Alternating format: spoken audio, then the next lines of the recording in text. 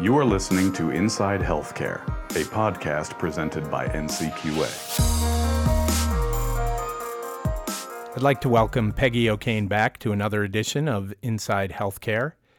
If today's conversation were a Jeopardy category, I think it would be potpourri. We're going to be talking about a number of different topics in a sort of lightning round fashion, and I think you'll enjoy the various perspectives that you'll hear today. Peggy, I wanted to start with in the category of ripped from the headlines. The Wall Street Journal today has an article about something called Quality Adjusted Life Years.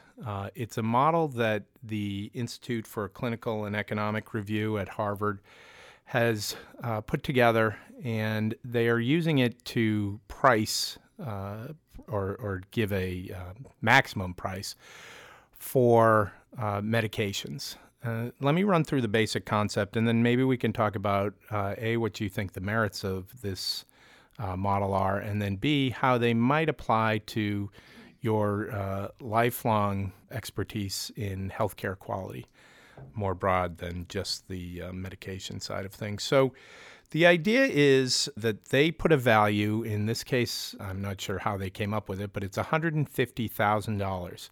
And that value is the value of a perfectly healthy year. Now, obviously, not many people, particularly the older they get, have a perfectly healthy year.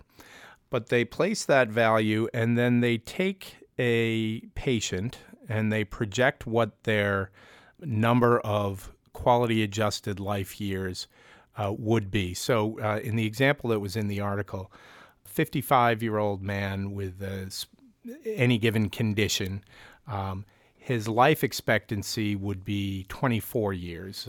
I assume that's 79 years life expectancy for whatever his demographic characteristics are.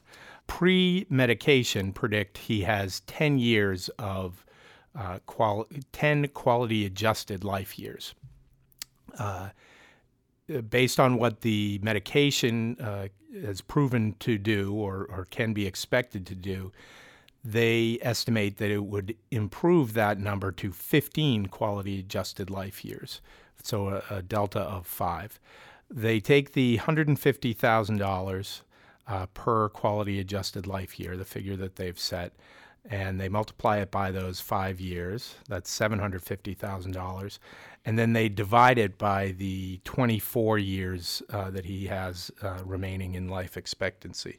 And as a result, they come up with a maximum annual price for that particular treatment. So reading this, it struck me, A, that it's a very interesting thought experiment, and I guess it's more than a thought experiment because, as the article mentions, it's actually being implemented. It's being used first in the United Kingdom, which obviously with their single-payer health system, they're able to implement a lot more easily than anyone here in America can do. But it's also being used by insurers and other entities in the United States, not in a binding sense the way it is in the UK, but more in a advisory sense. I think setting sort of an outer limit of what would be a reasonable expectation to pay for a drug. And this becomes that much more important as we see some of these breakthrough drugs that have massive impacts, but also massive price tags. What do you think of the concept? I think it's important to have something that you anchor the negotiations to. And I can't think of anything better than a quality-adjusted life year, because it does take into account these nuances of the age of the person and what the natural history of the disease and what the drug can be expected to do to mitigate that and so forth. But I think for me, I take away the idea that negotiating around drug prices is kind of a must, as long as it's not used to set the price, because we have breakthrough drugs. We're thinking about Sovaldi, for example. Mm-hmm. It didn't cost that much to produce it, but it does prevent liver failure and liver transplants and all that stuff. And the price just got set at prevented bad things that would happen. So we can't afford to pay the prices that are currently being demanded by many pharma companies. And I think it's particularly galling to see drugs that have been in the market for a long time having their prices jacked up for no reason. Like insulin is the big example, but there are others as well. So I think for me, the takeaway from that story is it's important to have a good anchor, like quality adjusted life years. But if you don't have the ability to negotiate, it still doesn't get you where you need to go. In our system, where folks are free to move between insurers, between systems even, if you talk about commercial versus Medicaid versus Medicare, or even to be uninsured at a given point in their lives, regardless of what you set for a price, the benefit may or may not come to the entity that is paying that price. So I think of the Sovaldi example. Clearly, this is not only improving quality of life for folks with hepatitis, but also the cost of their care over literally a lifetime. It's almost hard to put a price on avoided cost if, in fact, this medication can essentially cure that condition. So it does get complicated as to who benefits, even if you can get the price right. Right. Yeah. So, I do think that the cost of production and so forth also needs to be factored in. So I don't know that there's a single way of thinking about this. And I think in these negotiations, they're using various ways of thinking to try to negotiate the best bargain for the people of the country and for the country. And it does, as you said, it at least creates a ballpark in which we can have a reasonable discussion about cost and benefit and value. Yes. Which, segueing, is sort of, I think, where NCQA came in, really. There wasn't a ballpark for the value of healthcare quality, or at least maybe not a gauge for that. How do you think a model like this, or would a model like this have some applicability to healthcare quality and the improvements? Well, let me go back makes? to the delivery side and the payment side, because I'm going to the Patient-Centered Primary Care Coalition gala tonight. And they work very hard to try to get primary care the payment it deserves. And if you were to take the production value of primary care services compared to some specialties like dermatology, I think primary care would do a lot better. And yet we've created a crazy payment model that means we have hardly any psychiatrists. People aren't going into primary care anymore. So I do think that this has applicability beyond pharmacy pricing. Interesting. That brings to mind a development on the state front recently. Governor Baker in Massachusetts just filed a pretty comprehensive healthcare reform bill, one element of which was the requirement that insurers demonstrate they are spending, I believe it was 15% on primary care and or behavioral health care. What do you think of that kind of suggestion? Well, it feels like a little bit of a blunt instrument, but given where we are, I think it's necessary. So I admire the fact that he's willing to step out there and do it. Yeah. I'm on the board of the Milbank Memorial Fund, and Chris Kohler is the president of that, and he's been tirelessly working to get these kind of metrics adopted. But it's kind of like a going back and trying to fix something that was messed up in the first place in the underlying logic of how it was set up, physician payment models. So I'd rather get to a more comprehensive solution, but in the meantime, I think it's a great step forward. Yeah, it'll be very interesting to see how that plays out. And I think there aren't necessarily, as I read the legislation, there isn't a lot of teeth in it, but those plans that don't meet that standard have to at least publicly explain why they don't and what they're doing to it sends a move signal in that direction. Yeah, it's important. Which seems like a valuable contribution. Yep. All right, great. Well, so as I promised, we're going to be switching gears fast and furious in this conversation. So my next question is, I know, but I'm not sure all of our listeners know, that outside of the remarkable work you do in healthcare quality, you are also a licensed meditation instructor. I'm not licensed. Okay. They don't license us. Yes. As I said that, I wondered if there were actually a licensing process. But you are a trained Yes. meditation instructor. I am. So tell us a little bit about that, and then I'll have a couple questions Yeah, after. I'm pretty enthusiastic about this because it really does make a difference in the quality of your day-to-day life. And the point of it is to help you kind of not catastrophize and manage the ups and downs of everyday life and of the way we're wired to maximize your inner peace and so forth. And we are living in a time when I can't think of anything that's more needed. We're constantly barraged with crazy-making stuff that, because crazy-making is sticky. We have lots of things happening on social media platforms that are making our children depressed and at risk, teenagers in particular. I think many of my friends are upset about things and are like obsessively on social media and so forth. So we need an antidote to that. And I think meditation has many proven benefits in terms of improving people's health, improving their ability to kind of live the lifestyle they want to live. I'm not out there shilling for it. I just teach it, and people drop in, and it's a very nice little thing I do once a week. So, How long have you been doing that? teaching? Yes. 6 years. 6 years.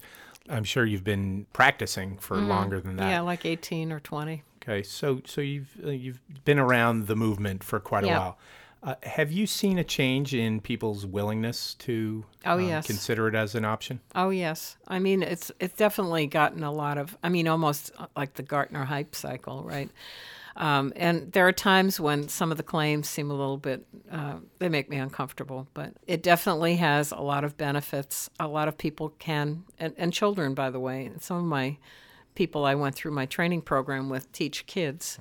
So we definitely need something to balance all the kind of dark forces. Interesting. Well, as with everything, there's a policy component. I know Tim Ryan, who recently dropped out of the presidential Right, race, yes. is a big proponent, and I Yes. think has introduced legislation at least promoting or somehow advancing the use of mindfulness techniques, whether it's in education or elsewhere. And so, as we discussed, it's become more mainstream. And I think the more people know folks like yourself who benefit from it and who, in your case, bring it to the masses, the more. Well, I don't have accepted- that many people that masses show is up. a relative term. But the more mainstream and acceptable it becomes and where people see the benefits, I Right. think it can only help. Right. Well, great. I mean, it goes to, I think, something that I feel is particularly important for us to understand. Our model of medical care is so much oriented to, the healthcare system will fix you.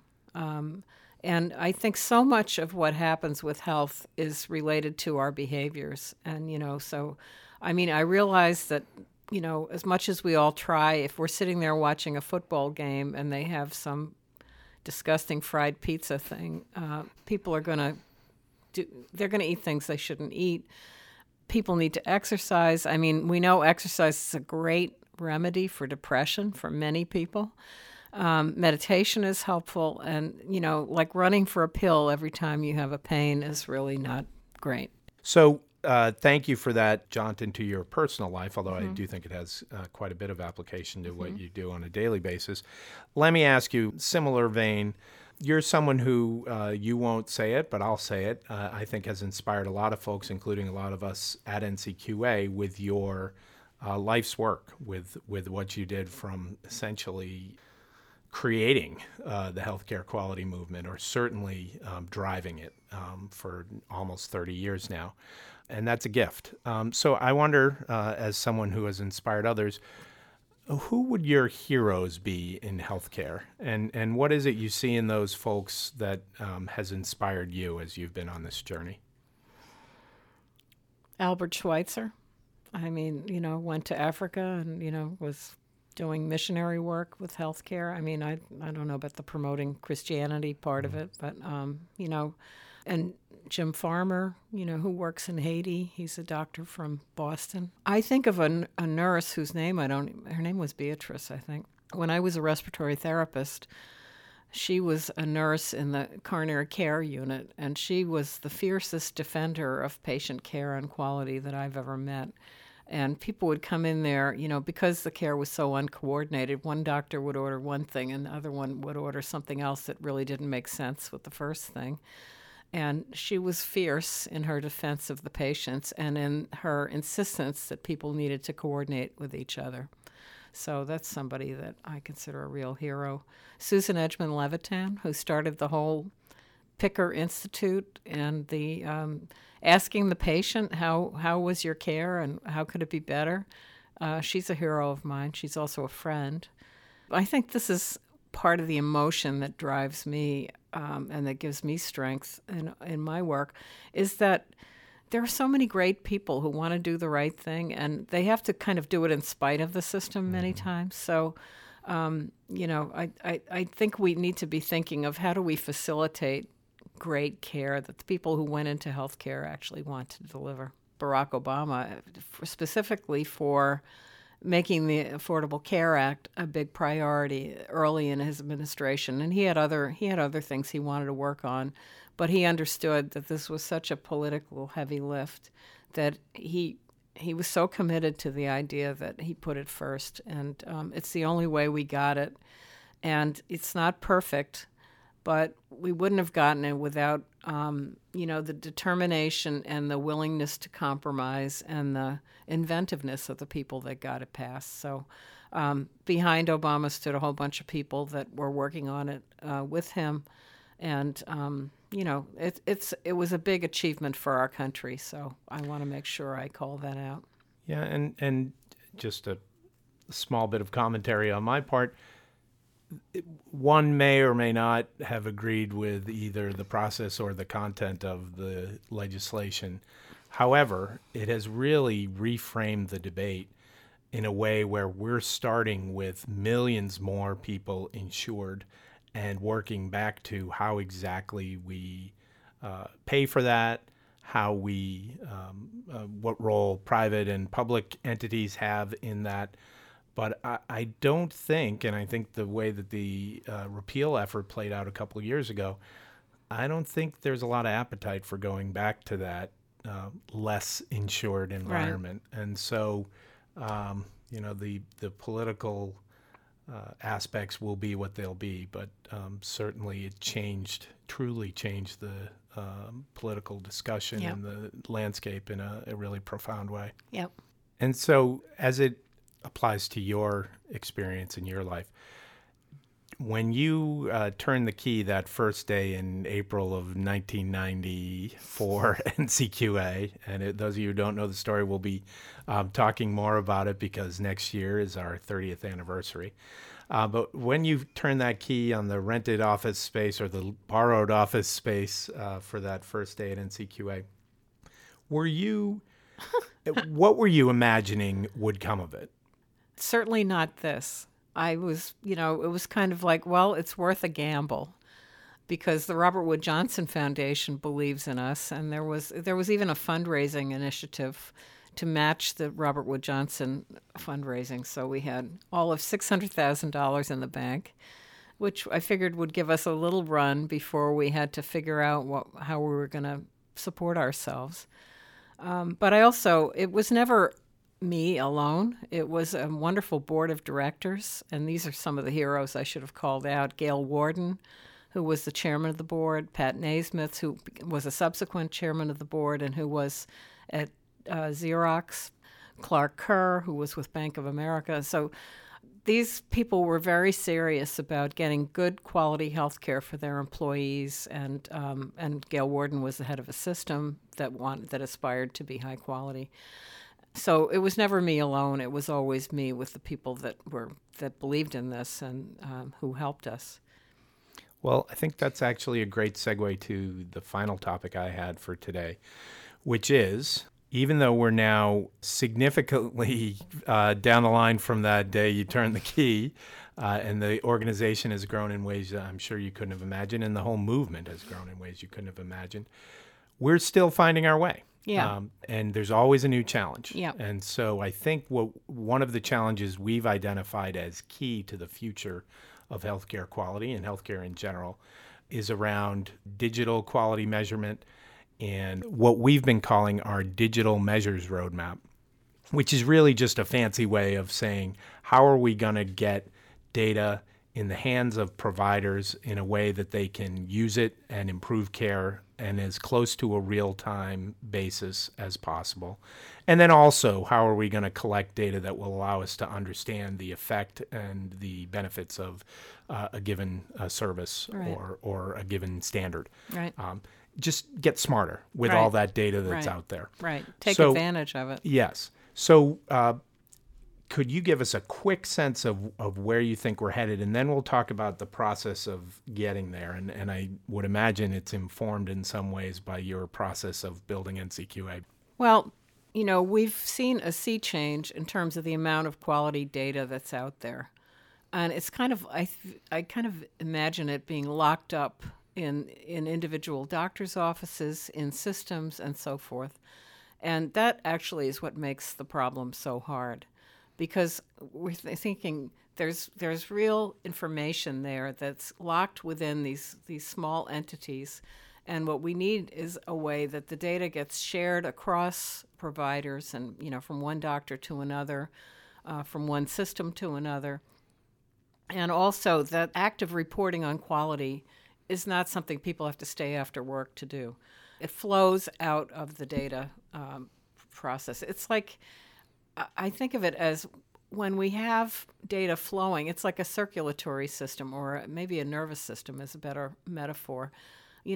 Our bodies work amazingly well because our nervous system is sending signals all the time, and we're not even aware of it. And we have to get to an information system that is that effortless and provides the right information at the right time to the right person, including the patient if that's warranted under the use case, so that they can do the right thing. So the extending that analogy, when we see the bear in healthcare, we either fight or we fly. Exactly. But our system is already processing that information so that we can make that instantaneous and it's decision. It's too complicated to count on the people that are trying to do the job to kind of be watching all the time for all the meta effects that are happening. So, I think there's enormous potential to learn from what we actually do. And, people are already working with AI and so forth to set this up. And I think it is a whole new way of thinking about medical evidence for the future.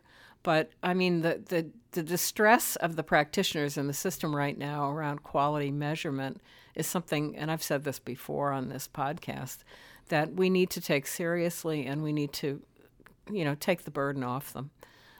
But this is a big project. It's like trying to change the tires on a Big Mack truck while you're driving. It's just constantly, there are new factors to consider. And, this is way more challenging than having developed our accreditation program for health plans or even HEDIS. So, we embrace it only because there's no way to ignore it, and we have to do the right thing. So we'll see. And I think one of the themes I've heard you touch on is humility as we go down this road. And then obviously also it's not anything we would even consider doing alone because we don't have the ability to do that. So talk about some of the partners that you think are going to be key to this effort. Well, I think CMS, Center for Medicare and Medicaid Services, does a lot to drive quality reporting and so forth. And they have a huge job, and I think they've done a credible job, but I think they also acknowledge that we're not where we need to be. So we've been in a lot of dialogue with them. The Office of the National Coordinator of Health IT, I think, has done a great job. And so we just met with them today, and we've been working with them kind of in small meetings to try to figure out what are the next steps, because we all know this is a journey. This is not like one thing.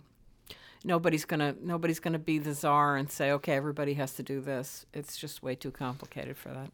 And so I think, again, observing and participating a little in the process internal to NCQA, what we've decided is we're gonna work with those partners. we're going to be humble, and we're going to be extremely agile. Right. We're going to see what and hear what our partners and the stakeholders in the marketplace are saying, and we will adjust our actions or our recommendations or our participation, whatever it is, accordingly. Right. Because just setting down the final answer on a piece of paper and putting it in front of those stakeholders is not going to get it done. That's not going to work. Today the issue came up. We were talking about FHIR. FHIR, it's being, more and more people are seeing it as the right platform for a lot that has to happen in healthcare. And we just had a conversation with one of the payers who said, oh no, FHIR is a one-off. It's only one patient at a time. And it reminded me that I had met a physician who actually spoke at our Digital Quality Summit, Ken Mendel, who's at Boston Children's, and who said to me, we have a way of using FHIR that's population health, and that's how we got invited to speak at our meeting. And, so there are these people working on this all over the country, and you just don't know what's happening half the time. And you just have to keep listening. You have to keep reaching out. You have to hope that you're going to stumble across the right thing or be connected to the right people, and that we don't all go out and reinvent our individual wheels that may not be round. Yeah. So. Well, and that convening role is one that I think we're excited to play, and look forward to all of the exciting developments that are certainly to come, and the challenges as well. Yeah, I think we'll all be better off for them. Yeah. Well, Peggy, thank you for another fascinating half hour of podcast. Thanks to you listeners, and we'll talk to you soon.